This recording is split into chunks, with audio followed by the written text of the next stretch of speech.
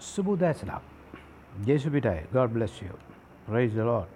7 වෙනිදා සෙනසුරාදා.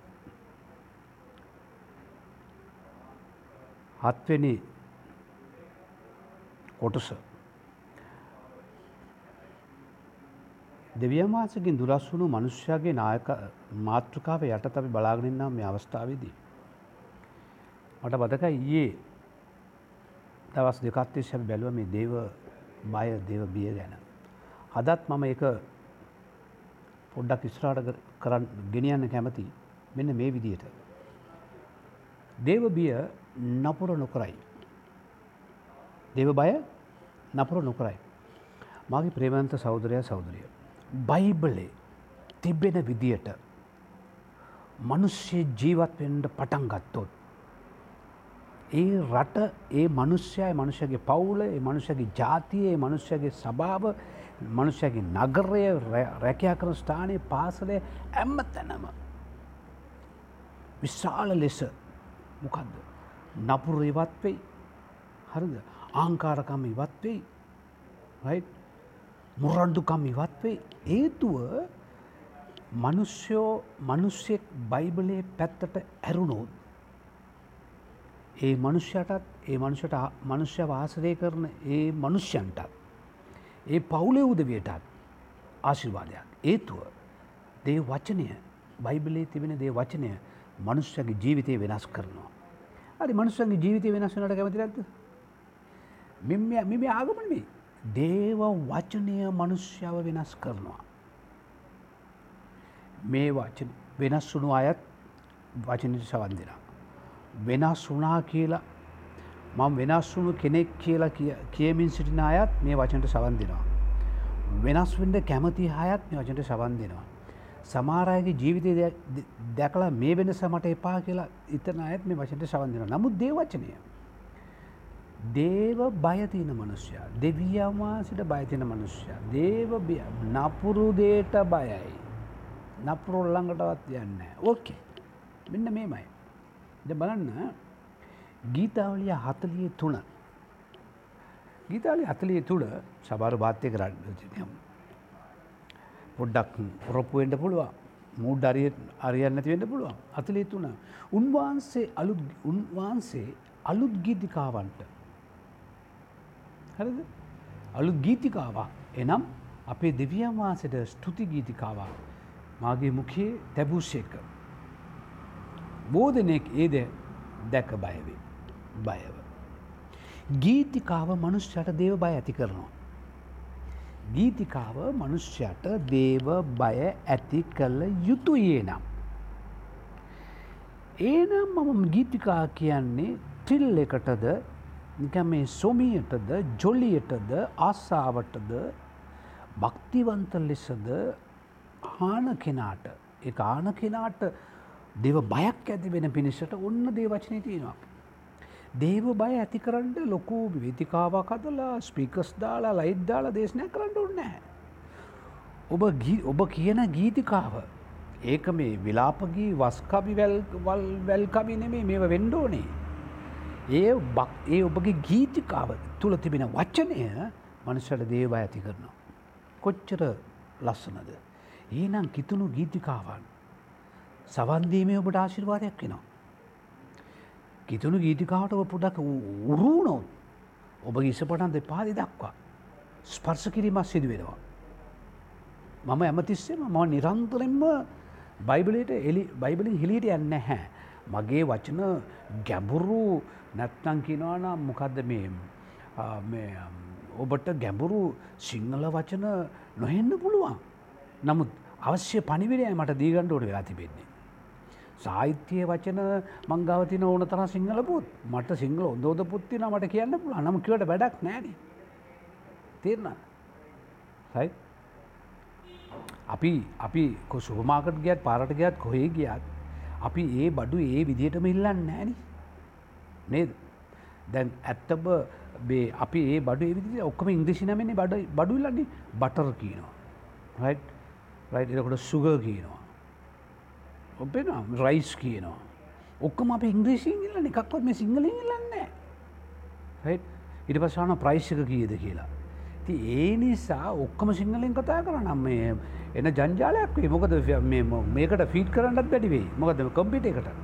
එසේ වෙතා ගීත ඔබ කියන ගීත මනුෂ්‍යර දේව බය ඇති කරනවා. ඒකත් එක්කම ඉස්සරහට යනකොට ගීත නපුරු ආත්ම ඉවත් කරනවා. ගීත මනුෂ්‍යගේ ජීවිතේ තිබෙන නපුරු ආත්ම ඉවත් කරනවා. ඒ ගීත අසන විට නපුරු යක්ෂ බලවේග දෝෂ මනුෂ්‍යගේ ඉවත් වෙනවා. එයයි යක්ෂාවේශ වෙච්ච අවස්ථාවේ සමහර සභාවල සබල ගීතිකා කියන්නේ. ඒ ගීතය තුල ජීවණය තිබෙනවා. පොඩක් ඉස්සරහට ගියා නම් ඊතෝපදේශ 8:13 ඊතෝපදේශ 8:13 මෙසේ කියනවා. හොඳේ ස්වාමින් වහන්සේ කෙරෙහි බයවීම නම් නපුරට ද්වේෂ වීමය. ද්වේෂ කිරීමය. නපුරට ද්වේෂ කිරීම ස්වාමීන්ට බය වීම. එතකොට කෙනෙක් මේ ආගම නැත්නම් ක්‍රිස්තුස් වහන්සේව අදාන එකේ නපුරුකම් නැති වෙනවා.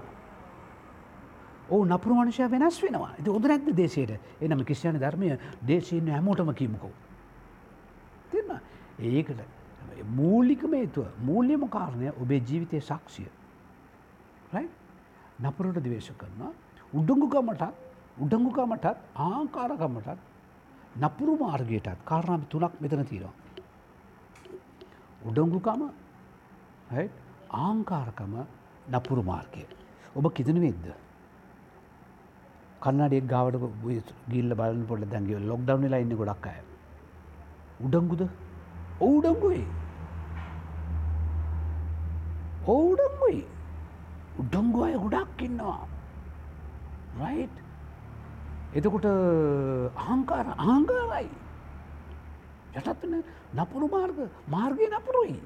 මේවා තිබුණොත් ඔබට කවදාකවත් ක්‍රිස්තුස් වහන්සේව රෝපණය වෙලා ඔබෙන් රෝපණය වෙන්නේ නැහැ. ඔබෙන් ප්‍රකාශ වෙන්නේ නැහැ. ගීතිකාවෙන් විතරක් තිබිලා හරියන්නේ නැහැ. සමහර ගිරව් වගේ ගීතිකා කියන අය ඉන්නවා. දේවදූතයෝ වගේ ගීතිකා කියනවා. නිකන් වශී කරලා ගන්නවා වගේ කියන තාලෙට. ඒක නෙමෙයි අවශ්‍යම දේ. හරිද? ඒ උන්වහන්සේට ගීතිකා කියනවනේ. අදවත් අල්ලන්න, පපුව අල්ලන්න, කකුල අල්ලන්න, මගේ ඉස දෙන්නම්, දිව දෙන්නම්, නාය දෙන්නම්, මේ ස්පර්ශ කරන්න ඔක්කොම කිව්වට ඇතුළ හරි නෑනේ. ඇතුළ හොඳට තියෙන්න ඕනේ. ඇතුළාන්තය. නපුරට ද්වේෂ කිරීම, උඩඟුකමට ද්වේෂ කිරීම, ආහංකාරකම, නපුරු මාර්ගයෙන් අර ඊට පස්සේ කියනවා ප්‍රෝග මුකෙන් ද්වේෂ කරව. ප්‍රෝග මෙතන ටිකක් අතන ටිකක් දෙපත්නයි. ඒ ටයිමේ දෙපැත්තම මේව ඔක්කොම කිතුමාගේ ජීවිතේ වෙනස් වෙනකොට දේශයට යාපතක් වෙනවා. දේශ ජීවිතේ ජාතියින්ට හොඳයි. ඔබේ පරම්පරාවට හොඳයි. ඔබේ පවුලට හොඳයි. මේ රටේ ආගම ප්‍රකාශ කරන්න ඕනේ. ඔබ හරියට ඉතියන ඔබ ප්‍රකාශ වෙනවා ධර්මය. හරිද? ධර්ම වාක්‍යයකින් ඉන්න ඕනේ නැහැ. ධර්මයේ පෙන්වන්න පුළුවන් ජීවිතෙන්. මෙවැනි අය මෙබඳු අය වෙන්න ඕනේ කියලා උන්වහන්සේ අපෙන් බලාපොරොත්තු වෙනවා. දෙවන්සේ බලාපොරොත්තු වෙන්නේ මේ වගේ ජීවිතයක්. මේ වගේ මිනිස්සු වෙනස් වුණා නම් ලංකාවේ බොහෝ සෙනඟ දේව දරුව බවට පරිවර්තනය වෙනවා. රයිට්? එමිනිස් සෙනෙවන්තනි. අද බලන්න අද ඇමරිකාවේ සෝචනීයයි, දුකයි, වේදනයි, අඬනවා. බලවතා අඬනවා. අපි ක්‍රිස්තියානි රටක් කීප අය අඬනවා. රයිට්? එතකොට දේව බය මොකද කරන්නේ මනුස්සන? මිනිස්යාවත්, ඔහුගේ පවුලත්, ඔහුගේ සමාජයත්, ඔහු රැකියා කරන ස්ථානයත්, ඔහුගේ පවුලේ සමාජිකයන්, ඔහුගේ ජීවිතය සියල්ල සුව කරනවා. ඊතෝපදේශ 10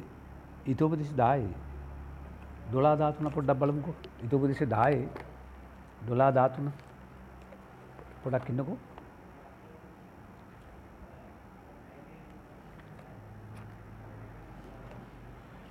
ඒක අපි බලන්න ඕනේ ඊතෝපදේශ 10ට වඩා අපිට ද්විතීය කතාවේ.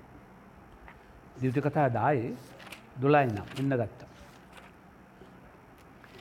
බලන්න ද්විතීය කතාව 10 12 මෙන්න මෙසේ කියනවා. ඉතින් ඊශ්‍රායල් නුඹේ දෙවියන් ස්වාමින් වහන්සේට බය වීමත්. මොකක්ද? ඊශ්‍රායල් කියලා කියන්නේ ක්‍රිස්තියානි කරන්ට. ඔබ දෙවියන් වහන්සේට ඔබේ බය වීමත්. උන්වහන්සේගේ සියලු මාර්ගවල හැසිරීමත්. දේව බයයි ඔබගේ හැසිරීම මාර්ගය ඔබ යන එන තැන් ඔබ ගන්න තීරණ ගන්නා තැන් මේ ඔක්කොම උන්වහන්සේට ප්‍රේම කිරීමත්. නුඹේ දෙවියන් ස්වාමින් වහන්සේ නුඹේ මුළු සිතින්ද මුළු ආත්මයෙන්ද සේවය කිරීමටත් නුඹේ යාපත පිණිස අද මා විසින් නුඹට අනකරන ස්වාමින් වහන්සේගේ ආඥා පනද්ද පැවැත්වීමටත් මිස නුඹෙන් දෙවියන් වහන්සේ නුඹෙන් ඉල්ලන්නේ වෙන කුමක්ද? ඔබ දන්නවාද?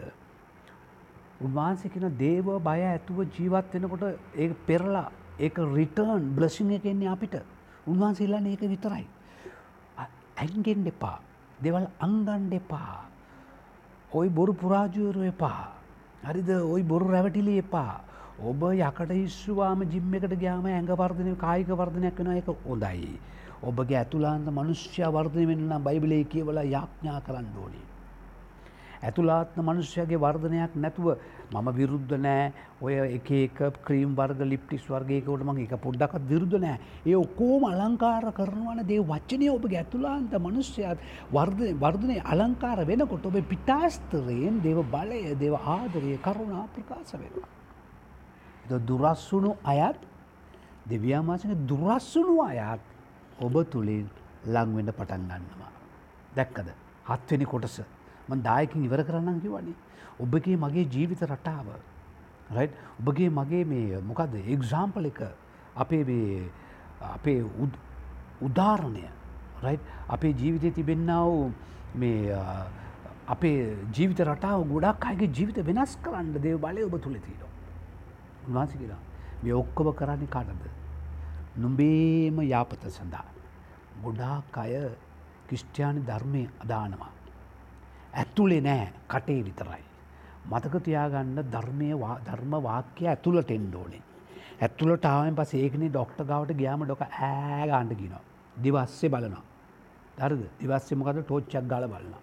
දැන් ඔබ බයිබලයේ කියනකොට ඔබ දිව්‍යාංශික මේ ලයිට් එක ඔබ ඇතුළට යනවා. හරිද?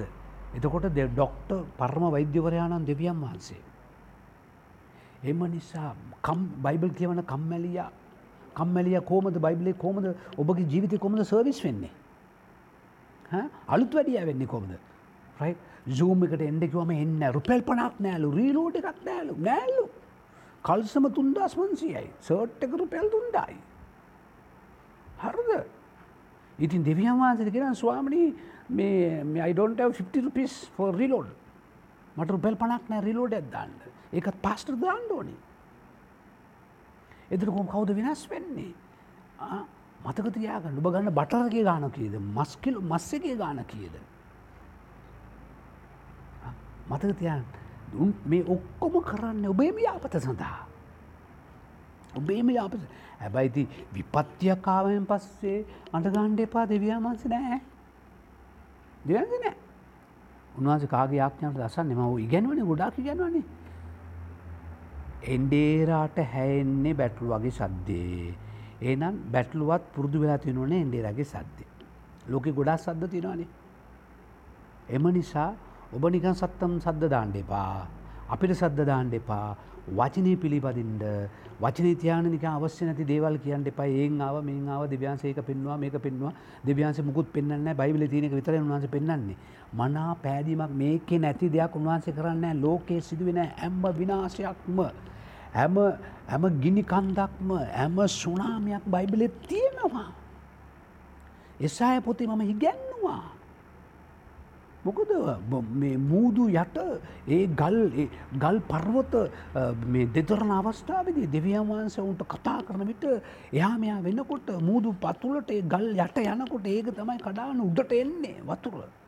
අඩි 7ක් 8ක් 10ක් උඩට එනවා. ඕ බයිබලයේ තියෙනවා.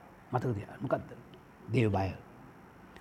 ඔබගේ පවුල, ඔබගේ සභාව, ඔබගේ ඥාතීන්, ඔබේ රැකියා කරන ස්ථානය, අපේ දේශය, ඔබගේ ටියුෂන් පන්තිය, ඔබේ කාර්යාලය සියල්ල වෙනස් කරයි. වචන ලයිස්තුවක් තිබුණා මදි වෙලාව මගේ කරගන්න, තමන්ගේ කරගන්න. ඔබට සුබ සිද්ධ වෙනවා. ඔබ බලලා දුර්වස් වුණු බෝ අය ලං වෙන්න යනවා. හරිද? මතක තියාගන්න අමතක කරන්න එපා. පොඩි ආඥාවක් කරන්න හැමතිස්සෙම. ස්වාමිනී මගේ ජීවිතය ඔබට බාරයි. ජේසුනේ මම වෙනස් වෙන්න කැමතියි. මා බාර කරනවා. මගේ සියලු දුර්වලකම් ඉවත් කරලා ස්වාමිනී මා තුලින් බෝ දුරස්සුණු අය මා තුලින් ඔබ වහන්සේ ළඟට එන්න මගේ ජීවිතය බාර කරනවා. යේසුස් වහන්සේගේ නාමයෙන්.